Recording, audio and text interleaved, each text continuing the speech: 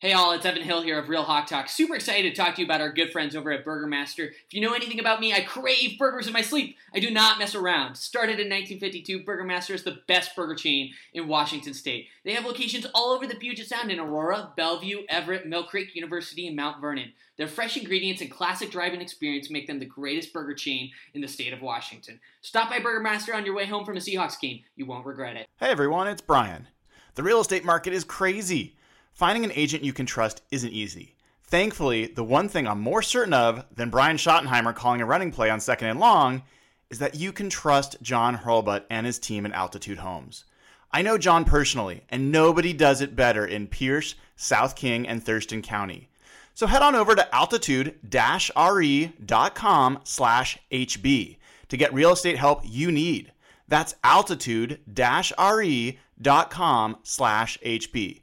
Or give them a call at 253-222-2626. Again, that's 253-222-2626. Go Hawks! Hey all, Evan Hill here of Real Hawk Talk. Super excited to talk to you guys about our good friend Blake Johnson of ManifestFit.com. Football season is quickly approaching, and it is a struggle to stay in shape while eating burgers and nachos. ManifestFit.com is your one, only, true online personal training service with workout and nutrition programs specifically based on your needs. They work with clients all over the U.S., and what makes Blake and ManifestFit.com so unique is that they don't believe training should be a luxury item. Now's the time to start. Head over to ManifestFit.com. Click on how to join and fill out the form. Their team will get back to you ASAP and help you start building a healthier, happier, louder Seahawks fan life.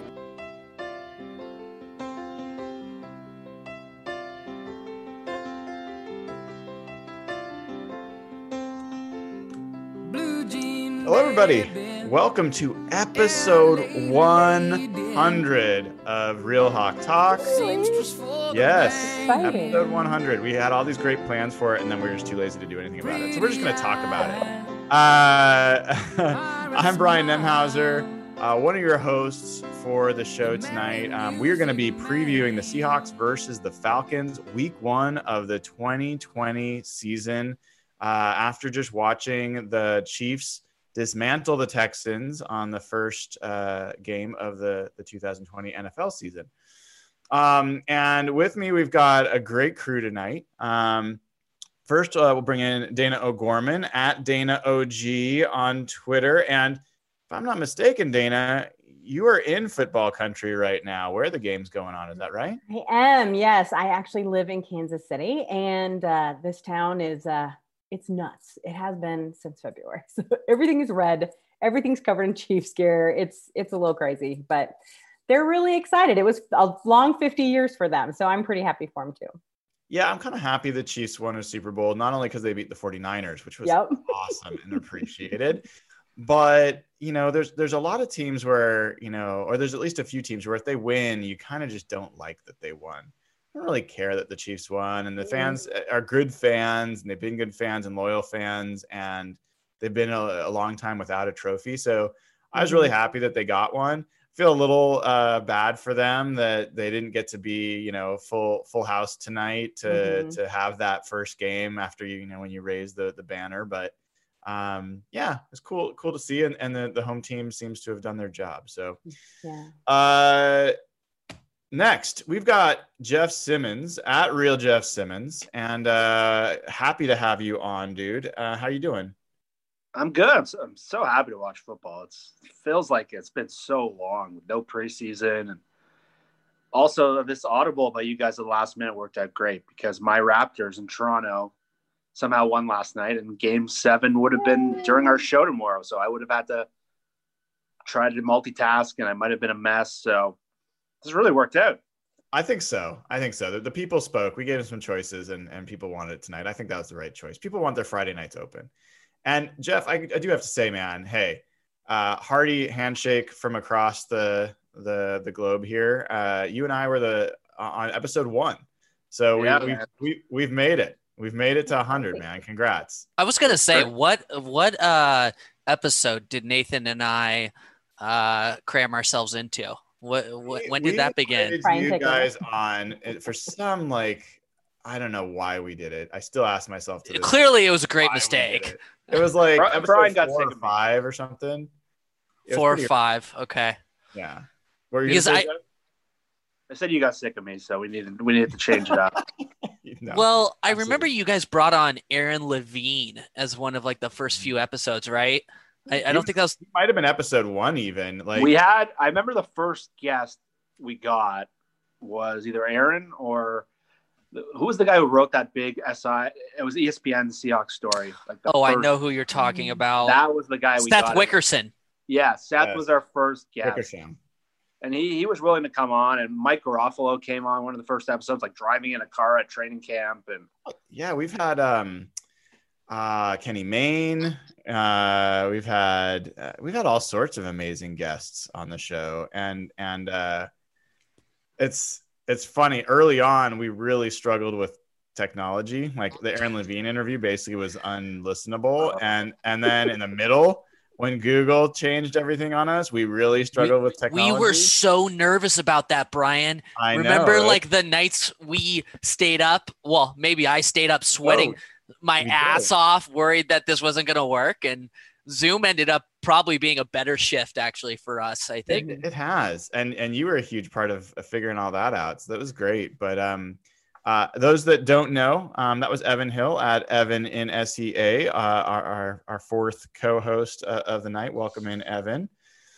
So folks, my goodness, it is week 1 and the Seahawks are playing a game, and we weren't even sure this was going to happen, right? Like I remember in the Real Hawk Talk chat, there was like, I don't know, is this NFL season really going to happen or not? And now I think we're all pretty sure it's going to happen, not only this week, but probably in a sustainable way. So,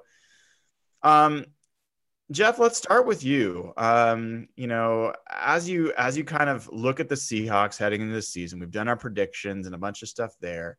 We've heard a little bit more about depth chart and some information there. I'm kind of curious, like, what's your kind of feeling going into this game? What is the you know, what are a couple of the Seahawks that you're really kind of eager to see?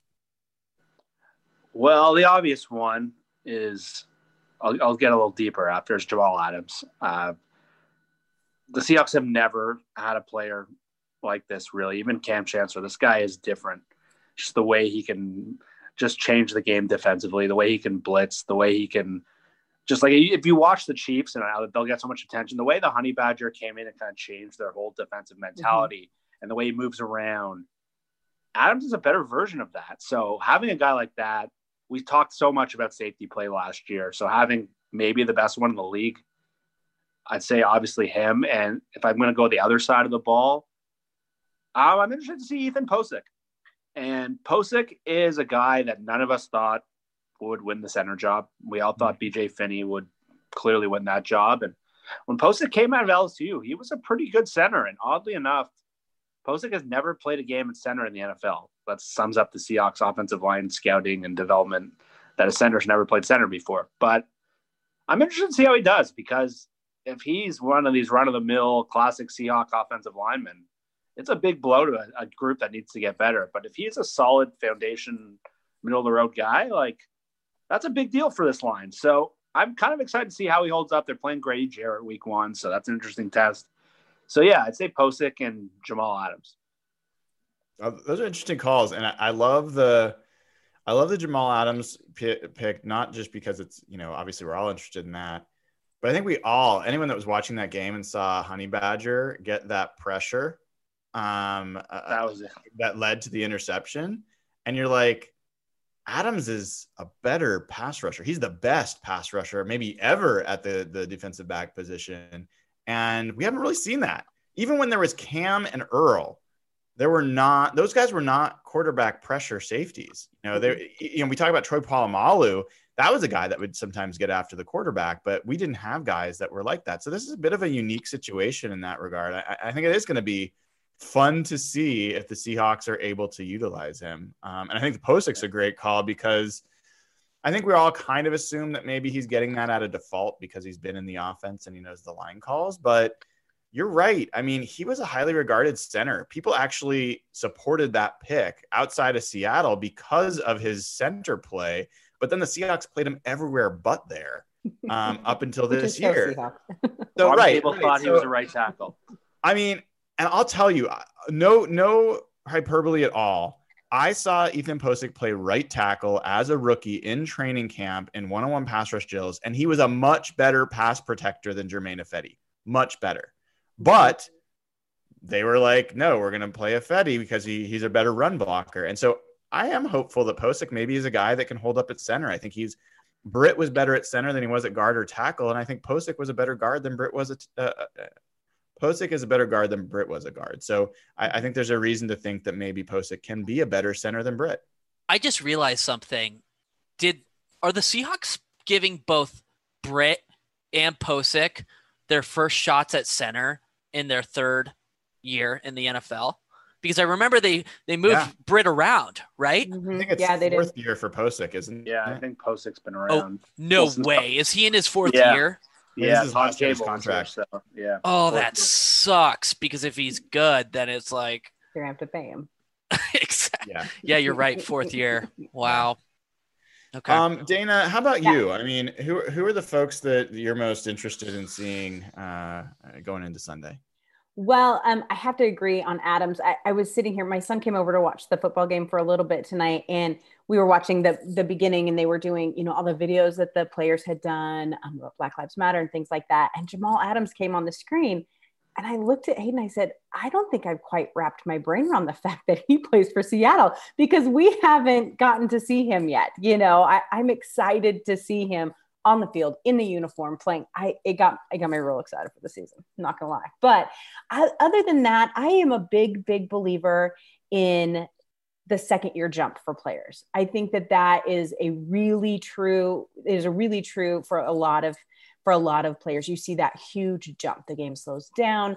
They, have their feet underneath of them. And so I'm starting to buy in. Not that I didn't buy in last year, but I'm really buying into DK Metcalf this year. Really buying into him this year. I hope he doesn't let me down, because I'm not an offense lover. I'm a defense lover, and so I always am like, wide receivers, whatever, move on. But I'm excited to see what he can do.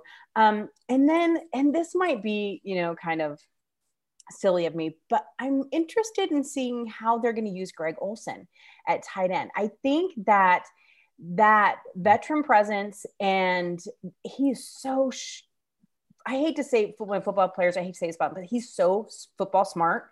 Like, it's just fun to watch him play. And so I think it'll be interesting to see how Seattle decides to use him. He's obviously not an every down player, but I think it could be fun to get him in there. I think those are interesting. Like, that DK I'm going last on this one, and he would have been my number one. I think it's fun. I think he's one of the best players in the whole league, and I think he's going to show that this year. And I hope he doesn't prove us wrong. I don't know. There's usually those points where you feel like, oh man, am I out over my skis, and am I going to regret this? I don't think that guy's. I don't think it's possible either with him. I think the arrow is straight up on him, and I think, like on the turf, against a bad secondary, I'm just like, oh my goodness. Like, I want to see him just go off on Sunday. Like, that would it would make me that would be amazing. All right, Evan, how about you? Like, what are the players that you're like most excited There's got to be a clear answer here from him. Yeah, we all know one. I actually have no. Rashad Penny isn't playing. Was this a Jason Myers joke? Was that what it was? No. No, that's not what I was referring to. Me neither. What? Oh, Marquise Blair? Yes. Let's go. Yes. Blair hype train. KJ has crowned him as of today. Wait. So is this the same KJ who crowned Tedrick Thompson? Hey, you win some, you lose some. So, 50-50. To be fair. Okay, I'm going to go with a sort of underrated group that we've all been discussing a lot. I'm really curious to see how this defensive line performs on Sunday, both in pass rush and in run defense. Actually, more particularly run defense. Atlanta is not a super great running football team. Like, they were ranked, I think, like 20th and run offense of DVOA last year, but they love to run the football. And guess who they added this offseason? Todd Gurley from the Rams, who was cut. This is going to be a little bit of an early test, in my opinion, particularly against the run game. I actually don't really, I get Jeff's answer of like Jamal Adams and stuff like that, but I really think the secondary is going to cause problems for the Falcons. I'm really not worried about Calvin Ridley or Julio. I believe in the talent, the grades. Yeah, as a passing lover, as a let Russ cook type of guy, like I'm more interested to see how this team holds up in run defense on Sunday. I really am. That's Atlanta was 29th in rushing yards last year. Yeah, that's not surprising. So my point is, like, if they struggle on Sunday, it might not be a good foreshadow. Yeah. And we'll talk a little bit more about Atlanta for sure. Offensive line is one of the big question marks for the Falcons, and we know how that feels. But yeah, you guys hit on a lot of them. I think Jeff especially, I think you picked some unique ones that stand out to me. But like, man, I could just go through the whole roster, as I'm sure you guys could as well. DK would have definitely been my first. Blair certainly is up there. Jamal is up there, but I really want to see Jarran Reed. Like, is he going to be a guy that is anything more than a guy? Like, I think that would be big. And I'm kind of thinking about, like, what are the guys that if they stood out on Sunday, it would mean that maybe the ceiling's a little bit higher for this team. Like, who are those guys? I'll give you an answer right now.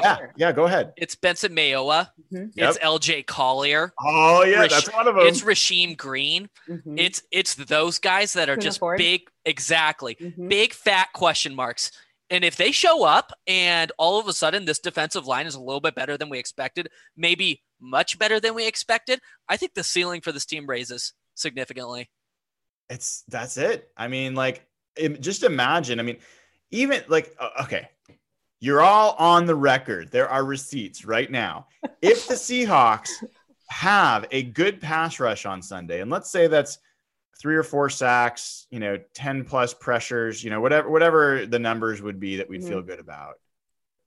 Can we all agree that will matter, regardless of whether the Falcons' offensive line is good or bad? Because the Seahawks faced plenty of crappy offensive lines last year and couldn't generate a pass rush.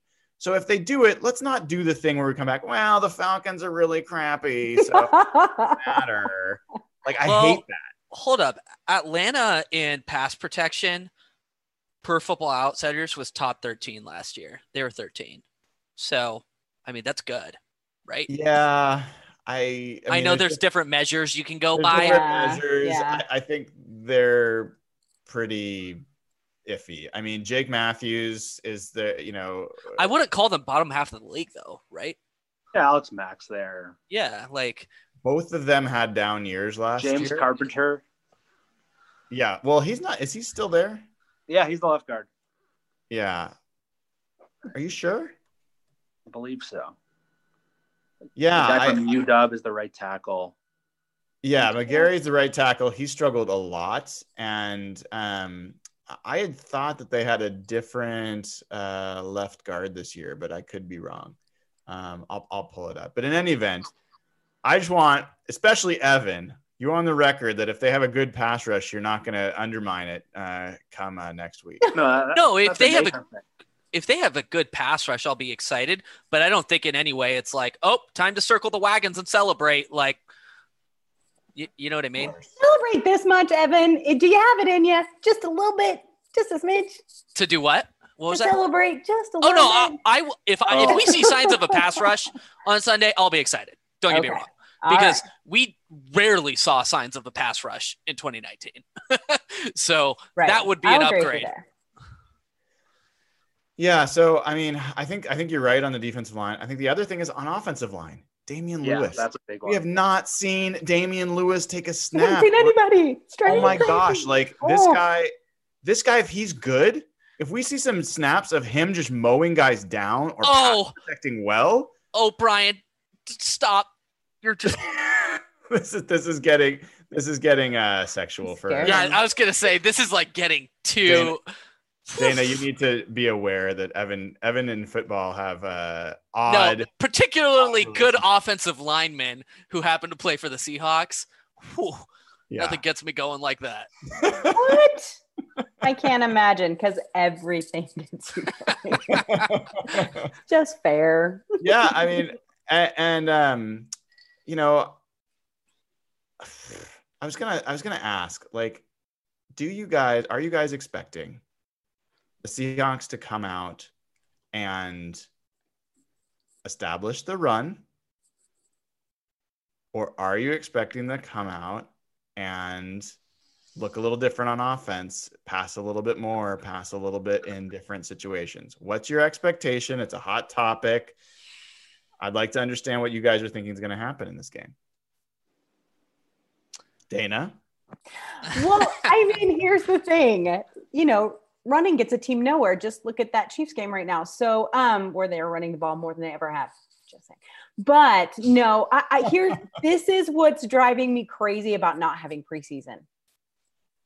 I don't know, because literally we're all playing ghosts, right? Like we have no idea what's going to happen. But I do think, just from Russell's comments, the few things that he has said where he's like, you know, yeah, I'd like to not have to wait to the fourth quarter to throw the ball all the time. And just those little things, I can't imagine they would have been completely ignored. So I don't think we're going to see the same old, you know, that we've seen for the last few years out of them. I can see them shaking it up. And from KJ's, you know, the mentions he had, to, you know, what he said today about how they're changing their defense up a little bit makes me think maybe they looked at the whole situation and offense will get a change too. I still think they're going to run a lot. I don't think that's going to change much, but maybe Evan will get his passing percentage lifted up. I'm not convinced there's going to be any significant changes on the run pass splits, but you know what I think is going to be a significant change is the pace at which they run plays. Yeah, exactly. That would be nice because that's frustrating. That's something that was kind of talked about, I feel like, towards the end of last year. Russell hinted at it quite a few times. I could see them going up tempo. Mm-hmm. Exactly. And honestly, Russell, haven't we seen it like statistically? Like this offense is much better in hurry up mode. Like they have been for years. Yeah, it just seems like an obvious change to make. Yeah. So it always seems like they're snapping at like the last second of the play clock. And I could see them picking it up this year for some just a gut feeling. It seems like such a struggle every year. Well, I mean, I know I'm in the tiny minority, or at least the minority on nerdy Twitter, but probably the majority on the rest of Twitter, or at least Seahawks fans. But everyone's like, oh, the Seahawks never change. I mean, they changed massively in terms of how they played defense last year, playing Tampa 2, playing base. They changed actually on offense more than people want to acknowledge. Evan, you might remember this when one of the pods last year, I was looking at the numbers. They made one of the largest jumps you remember 2 years ago, we were so frustrated about second and long runs, 2nd and 10, 2nd and 11. They would run the ball. They made one of the biggest jumps in terms of moving to passing in those situations last year. So it's not like they don't make any changes. I think that people just want more. And so, you know, I think there is a chance that they're going to be coming out and try to take advantage of a weak secondary from the Falcons. Anybody who thinks the Seahawks don't change doesn't follow the Seahawks. Like, I'll give you a prime example. You know what I bitch about all the time is not going for it on 4th and short. But if we remember something, early in Pete Carroll's tenure with the Seahawks, he used to be called Hormonal Pete, who would go for it on 4th down and was a little more risque, and they've gotten more conservative in recent years. So I absolutely think they're capable of changing. So as we kind of look through, we talked about the Seahawks, some of the Seahawks players we're looking forward to, and the ones that would be big bellwethers. You know, a lot of people are in the chat are bringing up DJ Dallas, and none of us have talked about him. What do you guys think is like a what do you guys think is a reasonable expectation? What would be a good game for DJ Dallas coming into this? What are you guys expecting from him? And let's start with you, Jeff.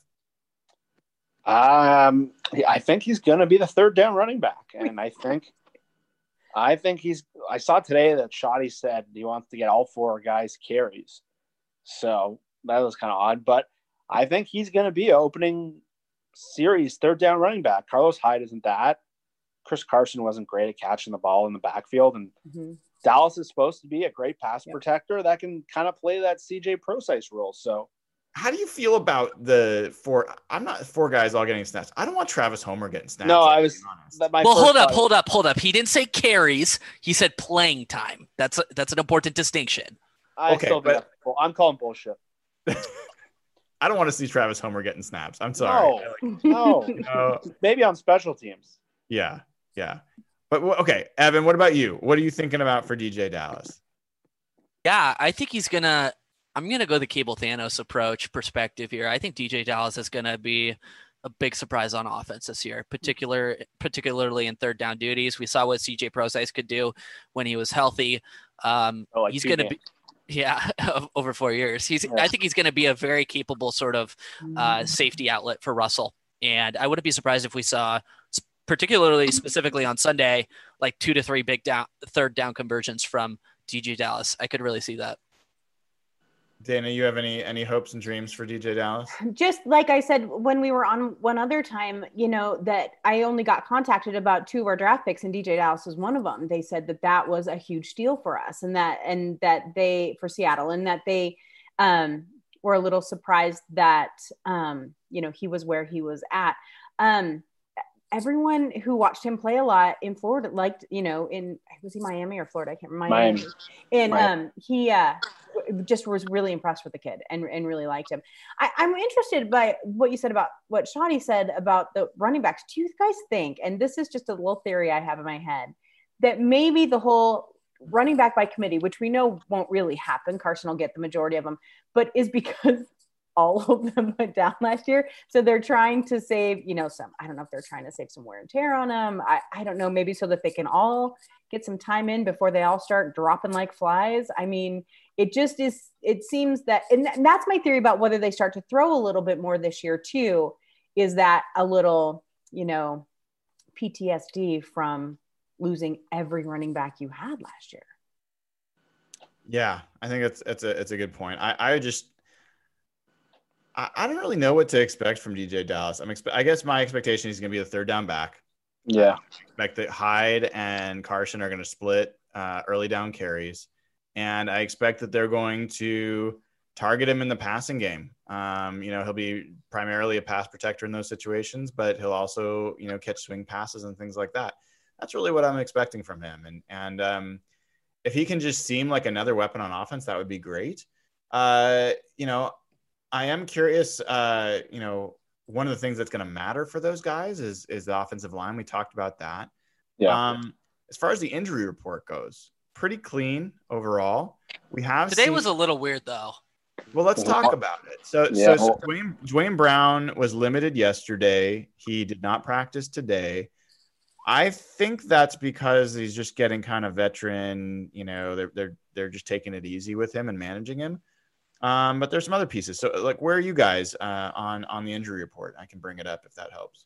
Yeah, I'll go ahead and call out the one that was concerning to me. So Will Dissly appeared on the injury report today as limited, I believe, with an Achilles. The concern I have is not that he appeared as limited. Well, let me put it this way. It's that he wasn't on the injury report yesterday and is today. So it's not I can't definitively say it's a rest day, right? Yeah, I mean, I'm trying to remember. I'm out of practice at this point, but my recollection is that Thursdays are the days that they tend to rest the vets. Clowney got a lot of Thursdays off last year. Yeah, so I just am not looking too much at the Thursday. We've got a few guys that were limited. There's Cedric Agboyi. You've got Dwayne, who did not practice. You've got Philip Dorsett, who was limited. Dissly was limited, and Jamarco Jones was limited. So all their tackles. Yeah.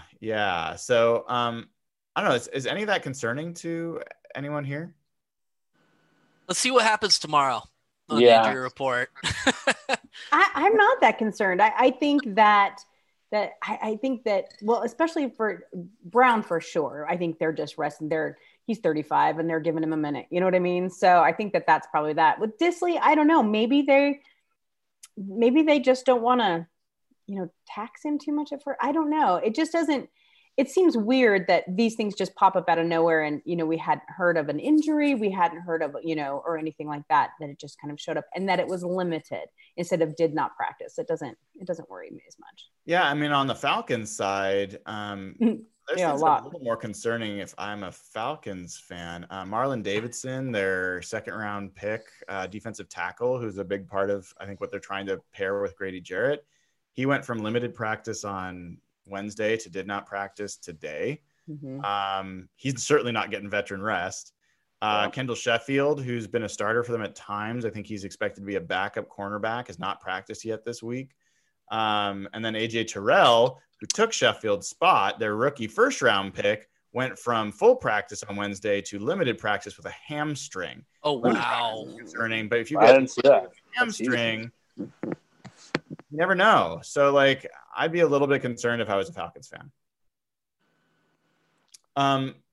All right. So let's talk about this matchup. I mean, the Falcons were a team last year that were pretty good passing. And they actually passed more than any other team in the NFL as a percentage of plays. They were awful running, as Evan talked about. They struggled with their offensive line. They have terrific receivers in Julio Jones and Calvin Ridley. They had Austin Hooper, who was a terrific tight end, and they've now replaced him with Hayden Hurst, who a lot of people are high on, but I would say it's going to be hard for him to be better than Austin Hooper. And then you've got defense, which was awful for most of the year and then got better. They were tied for the Seahawks in terms of pass rush with 28 sacks, and got most of those in the back half of the season. Secondary has been a mess, but this year they get Keanu Neal back, who's a big part of their secondary. They got a great linebacker in Deion Jones. So, that's kind of the overview of this Falcons team. Where, as a Seahawks fan, Jeff, where do you want to see the Seahawks attack, and where are you worried that the Falcons have an advantage? I think the obvious place to attack is the cornerbacks. So if you remember the Tampa game plan last year, where the game plan just looked so obvious and we were all worried that Shoddy and them were going to beat their heads against the wall, but they came out throwing from the first drive, and I think the offense put up 40 points that day. And I looked at the PFF numbers of Atlanta's corners last year, and they were some of the worst corners in the league. And Tyler Lockett had a great game in Atlanta last year. DK Metcalf had 2 touchdowns in Atlanta last year. And now the guy who was supposed to cover them, Sheffield, AJ Terrell, they're both banged up. So their corners are really ranked low on PFF, and they struggled last year pretty seriously against our players. So Lockett and Metcalf got to be the big part of this game plan. They are huge. Keanu Neal is probably going to cover the tight ends. He's a big factor that wasn't there last year. On the other side of the ball, in terms of Brian's other question, the thing that worries me is the elephant in the room. Matt Ryan passes more than any other quarterback. One of his best elements is how quickly he gets the ball out. He's really hard to move off the spot. You saw it in some of those playoff games in the past with Seattle. He's really good when he gets in rhythm. And if the Seahawks rush, especially at the middle, can't get anything going, as good as we think the Seahawks secondary is, they got 2 great receivers, a potentially good tight end. If they get in rhythm, they're going to be really hard for to stop with no rush. So this is kind of their big issue and their big supposed strength, kind of coming on the nail. And if things don't work, our post-game show might get a little scary. So it's a tough matchup to see if the pass rush can affect the game, because Matt Ryan is just, he's a rhythm quarterback. And when he gets going, you got to move him off the spot. It's true. And he also gets rid of the ball very quickly. And so, to your point, Jeff, the Falcons' best cover corner last year was Desmond Trufant. He's not on the team anymore. So not only did they struggle in coverage last year, but their best cover corner is gone, and they're replacing him with a rookie who has not yet proven himself and now has a hamstring injury. Like, there are some serious questions for them in the secondary. Even with Keanu Neal is, I think, a great player. He's not a great coverage guy. He's a run support guy. So, yeah, Evan, what about you? I mean, what are you thinking about here in terms of, like, where's your concern about how the Seahawks can hold up against the Falcons? Yeah. Let me pass this one over to Dana before I answer. I want to go last. Go ahead. Yeah, Dana, do you have thoughts on this? Well, really, when you just look at the numbers from last year, I mean, Seattle played there last year. They won 27-20. I think that for the most part, as long as it's not a playoff game, Seattle does okay with Atlanta. And I think the familiarity between the coaches helps both sides probably equally, but they both know each other so well. But this is going to come down to the defenses. I think the offenses can be really kind of tit for tat, especially with the wide receivers we have now. I mean, who was out there comparing DK to Julio? I mean, I think that was, and so we have that. So it's going to come down to defenses, which both these teams' defenses struggled last year. So it's who made the better decisions. If you ask me, for Atlanta, Seattle made the better acquisitions in Jamal, in Quinton Dunbar. And have we heard he can play, right? Like we're still good there as far as we don't know what they're going to do there. The depth chart. Yeah, it's been a little sketchy. Dunbar or Trey Flowers. It seems like he's going to play, but I don't think we know yet. Yeah, I don't think. Okay. So I think if you're looking at the strengths of the other team, Seattle came up a little bit better with that secondary because they throw so much. So I think that is definitely a plus. But however, we can't forget that Atlanta picked up is Dante Fowler too. And so that was an addition. So we have on the defense, but I think if you're looking at them without a question, the Falcons just throw the ball. They do rely on Matt Ryan so much and he is so quick, but fingers crossed, first game of the year, we don't know, but hopefully then the additions that Seattle made for that secondary is going to become key for this. Yeah. And Evan, I mean, the thing that it's not a specific matchup. I mean, I can go into matchups and I wrote about some matchups, but the thing that concerns me most as a Seahawks fan is just week 1 on the road. Yep. We have such a bad record. About it being 10 a.m., but just like the Seahawks, you almost never get a good view of who this team is the first week. It's like a totally different team the first week of the season. And then you take 4 weeks before you know who they are. So I'm just like, oh man, I feel like we're going to be just biting our knuckles through the first half. Like, I cannot believe we're not beating this team, and it's going to let Atlanta hang in. And then it's going to be a tighter game than we want it to be. That's what it would concern me.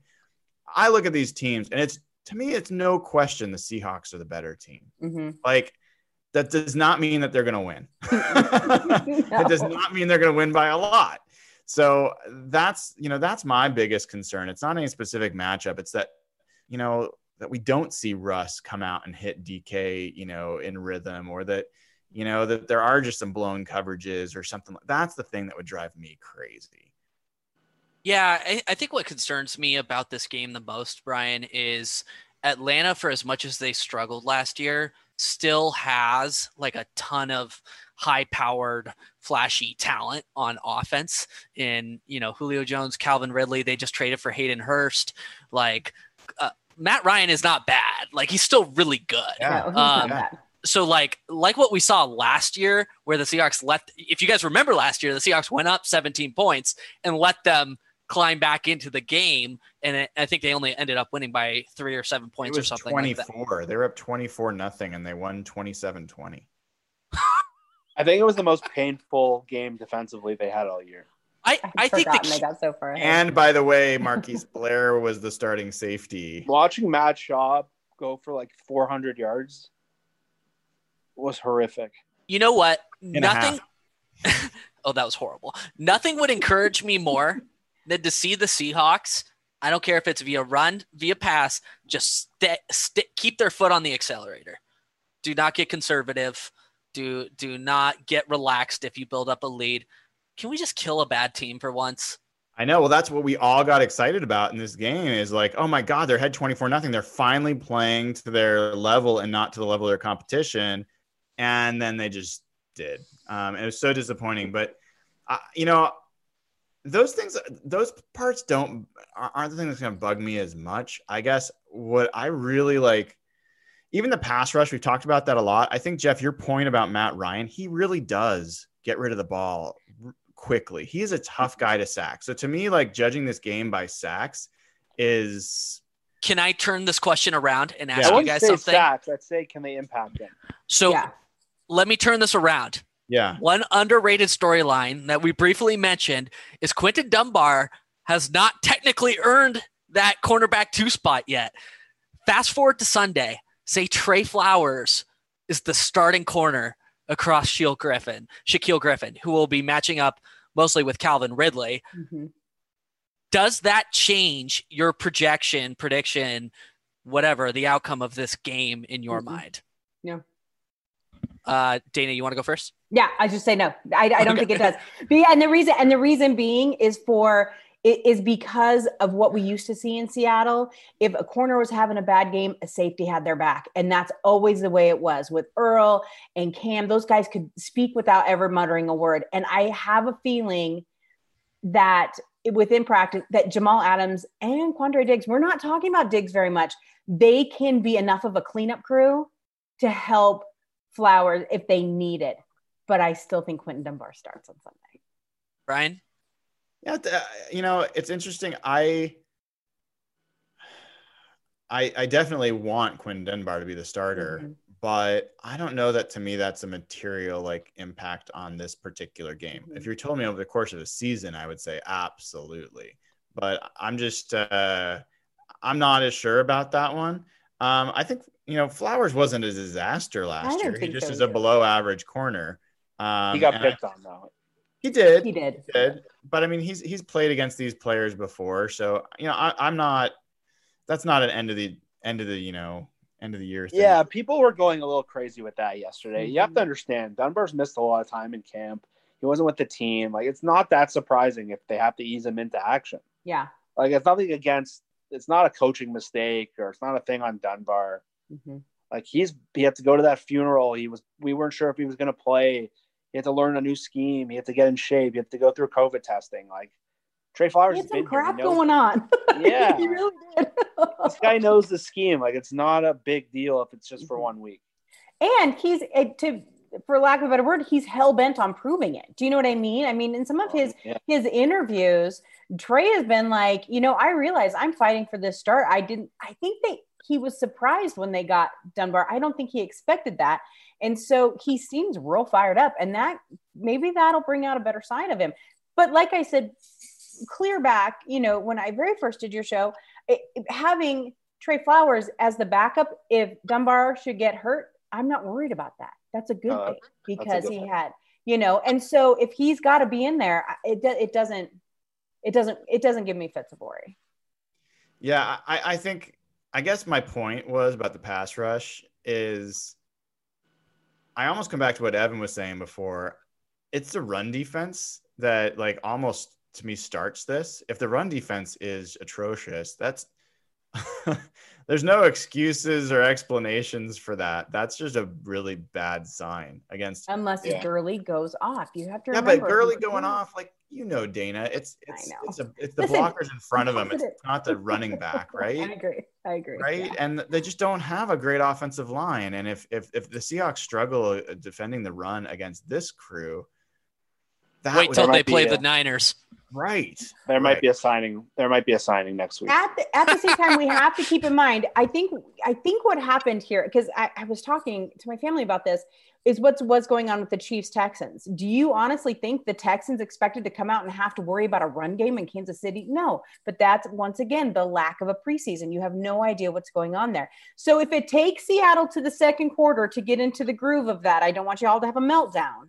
Oh, Dana, you don't even know what you're in for on Sunday. Oh, my God. Oh, my God, Dana. You think it's bad now? I'm just going to mute it. Yeah, you don't even know. But, honestly, I will do the rare representing analytics Twitter here for a second. And we'll see how well I do. What in the hell is happening? Yeah. I don't think that for most of the folks, they're saying don't run. And I think what you saw the Chiefs do tonight, it's not that they decided we're going to come in game plan to run. They're basically counting people in the box. And the Texans were trying to take away the pass. They had fewer guys in the box. Mahomes counts, and he has options in what he calls in the play. And if it's an advantage to run, he'll take it, and you'll take the 4 yards. And so I think a lot of folks on analytics Twitter would say, based on men in the box, running or passing can be a better or worse decision. The counter to that, I would say that a lot of folks who just parrot analytics Twitter and say, let Russ cook, and it's all about just passing all the time, don't understand that Russ is one of the guys a lot of times who's audibling to running plays. Mm-hmm. He is making the correct decision, and he is reading and getting them into better run positions. So I just don't think it's as simple, obviously, as a lot of folks want to make it. I think it's quite simple. We need to cancel Russell Wilson. If that continues, we have to cancel him. Quite simple, Evan. You asshole. I softballed that one. God damn it. I had to set you up there. So yeah, I mean, it's going to be interesting to see how the Seahawks defend the run. And as Jeff kind of hinted at, like, first week, one of the other things that's different is veteran contracts aren't guaranteed after week one. So there might Schneider loves that. Right? Schneider brings in those veterans after week one. Yeah. So maybe we'll see snacks next week. Who knows? Okay, let's get into predictions here. With all that we know about what's going on in this game, no fans will be there. Can we agree, just before we get into the predictions, fans make a difference, even if there's 15,000 of them? Yeah. No. You can see that on the TV. No. Oh, my God. Nope. And I've told you before, and I will tell you again. If 5,000 drunk, dumb 5, football. 000. Okay, what is the percentage in Atlanta? It was 17,000. It was nothing. There's 17,000 in Kansas City. 17,000 in Kansas City. But what's it on Sunday for the Falcons? 0. So there's no fans in that stadium. No fans. So why does it matter then? Because the Falcons, because we just watched a game tonight, and it was. You think the fans impacted that game? I do think they impacted that game. No, but let's say it was and please, Texans Twitter, don't freak out on me, but let's say it was a better team. So let's say it was the 49ers they were playing. Those 17,000 fans made a lot of noise. They made enough noise to be impactful. And so it's my opinion, and come at me if you want to, but that the NFL needed to make the decision. No, if one team can't have fans, no team can have fans. Agreed. Until the other one too. I think that's competitive edge, and they shouldn't have been able. Well, to. Don't get it twisted, Evan. It's not that if they didn't have fans or something that all of a sudden that's why the Chiefs won. It's not that. No, I'm not. To say that it didn't affect snap counts and some of the early mistakes by the Texans. Okay, so yes or no question. It doesn't affect referees' calls when there's a pass interference and everyone goes, oh, and then just a little bit of psychology that they're going to throw that flag. Yes or no answer. Did it make a significant impact tonight? No. Okay. So at least I understand your perspective a bit more. But I agree with you, though. It should be consistent across the board, like regardless of the competitive edge piece. So yeah. All right. So looking at this game, Seahawks last I saw were favored by 2 points. Game opened at 1 point. So it's up to 2. I think I also read that like 80% of the money, or like some high 98. 98. Is it 98% of the money? It's a recipe for disaster. On the Seahawks? I sent the 98%. That means that Vegas really likes the Falcons in this game, right? Vegas does, not the best. Vegas loves the Falcons, but Vegas has been high on the Seahawks. Mm-hmm. So knowing all that, where you got it? Evan, we're going to start with you. Give me a score for this game. Who wins and what's the score? 31-28 Seahawks. All right. Wait, didn't you predict them to lose in the prediction show? No, that was me. Oh, okay. I hate that I have to maintain that. No. I don't care. Did you change your mind? You can change your mind. It's okay. No, I'll be the outlier here. Okay. Jeff, why don't you follow?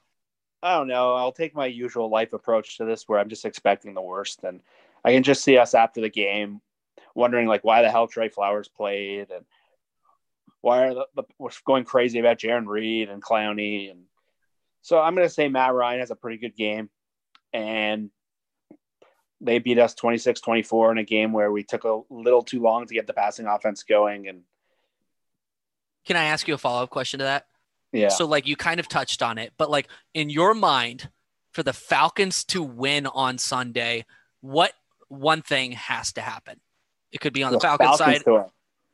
For the Falcons to win, what one thing has to happen? It could be on the Seahawks side. It could be on the Falcons side. the Falcons are able to control the game on offense, and the Seahawks can impact them defensively. And I assume that's more from like a pass rush pressure perspective. It could be a run the ball up the middle. Okay. Because if the Seahawks can't make an impact on the game and force them into tough situations, sure, that plays right into Atlanta's hand. So that's where you need Jamal Adams to come off some exotic blitzes. And Joe Fans talked a lot about how Adams gets a sack almost every day in practice, he said. So that kind of says that maybe Seattle is using him closer to how the Jets were and maybe not doing that traditional basic defense that they got called out for. And I think Pete took a little offense to that. I think they're going to try to use him a little differently. So I think Seattle just has to impact the game. And the thing we talked about their defense in general last year, and we talked about with Bobby, is they need impact plays. And Bobby didn't have those last year. And they need guys that are flash players and guys that blow up plays. And without Clowney, they need new guys to do that. So if they can't do that, Atlanta's going to win the game. Yeah, Dana, how about you? Give me your score. And I'm gonna have one more question for you guys before we sign off. Usually predictions are last, but I Evan's question sparked an idea. So what's your score? Who wins? 35-24 Seattle, and defense gets a touchdown. Ooh, I love that. Who gets the touchdown? Yeah. Don't say Clowney. Or group. Clowney.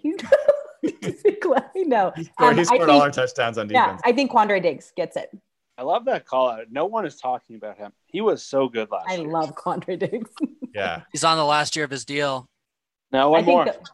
Yeah, he has one more year after this one. He goes through 21. That deal was so good. Mm-hmm. Yeah. Yeah. Really? Okay. Yeah. That deal is so good. I've got the Seahawks 27-24 winning. And the last question I've got for you guys before we wrap is what's the one thing that you think is the key for the Seahawks to win? And I'll just start by saying, there's different elements of the game I could name, but really I think the Seahawks have to score at least 27 points. I do not think this is a game where they can defend their way to victory or crawl around. They're going to have to score. And it might be that they even have to score 30, but I think that they're going to have to score at least 27 points to win this game. Jeff, how about you? What's your key to the game for the Seahawks? So I'll kind of take a different element to what you were saying. And if you guys remember the opener last year with Cincinnati, the Seahawks offensive line was a total train wreck. Mm-hmm. And it was a group we were all kind of optimistic about after the jump they made in Solari's first year. And so for the Seahawks to win this game, their offensive line has to look somewhat functional and somewhat decent, and they can't be a train wreck, because if they are, there's just too many elements for disaster. And Dante Fowler, Tack McKinney, Grady Jarrett, those guys can blow up a game like Dunlap and Atkins did in that Cincinnati game. So if this O-line is not functional, they're not going to win the game. And if it is, they will. That's a great one. I like that. That inside group, the center and two guards, is really going to be tested with Grady Jarrett on the interior. Damian Lewis could be an X factor on Sunday. He really could be. Is that what's your number one key factor for the Seahawks? I think you gotta build a wall around Russell Wilson. Like Jeff said, those corners are untested. And the safe, what's his name? The safety that's coming back from injury. He's good, but he's coming back from injury. I think you have to test him and pick on him a little bit and air it out. I think this is a game actually that Metcalf would. I know that sounds kind of obvious to say, but I could see Metcalf beating them over the top a couple times. Oh yeah, he's so tall. Yeah, 150 yards, 2 touchdowns. That's what I got in my head.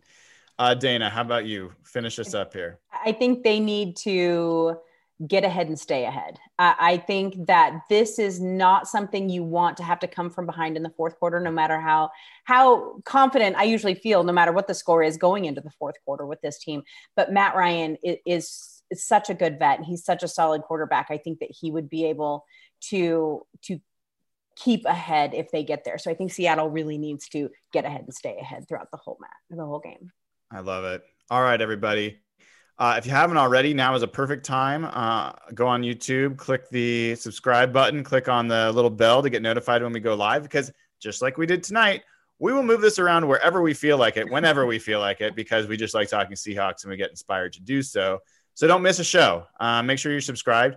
A lot of folks been joining over on patreon.com/hawkblogger. It's $5. Join up at $5.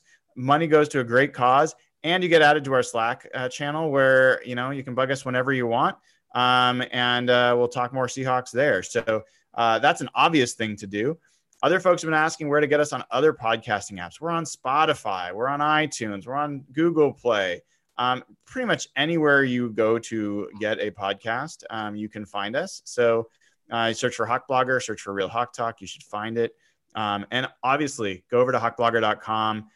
All the information's there. All the articles are there as we get ready to wind up this 2020 Seahawks season. It's going to be awesome. Looking forward to, yes, Evan? We should say we are looking forward to the postgame show on Sunday, because that is happening 20 minutes after the game, assuming we're all not in a super pissed off state and are super depressed. So that is true. Leave that contingency. You will also get yet another conversation about this game tomorrow when Softy and I do our weekly podcast. So tons and tons of content. Happy to be back. And everyone take care of yourselves, take care of your loved ones, and go Hawks.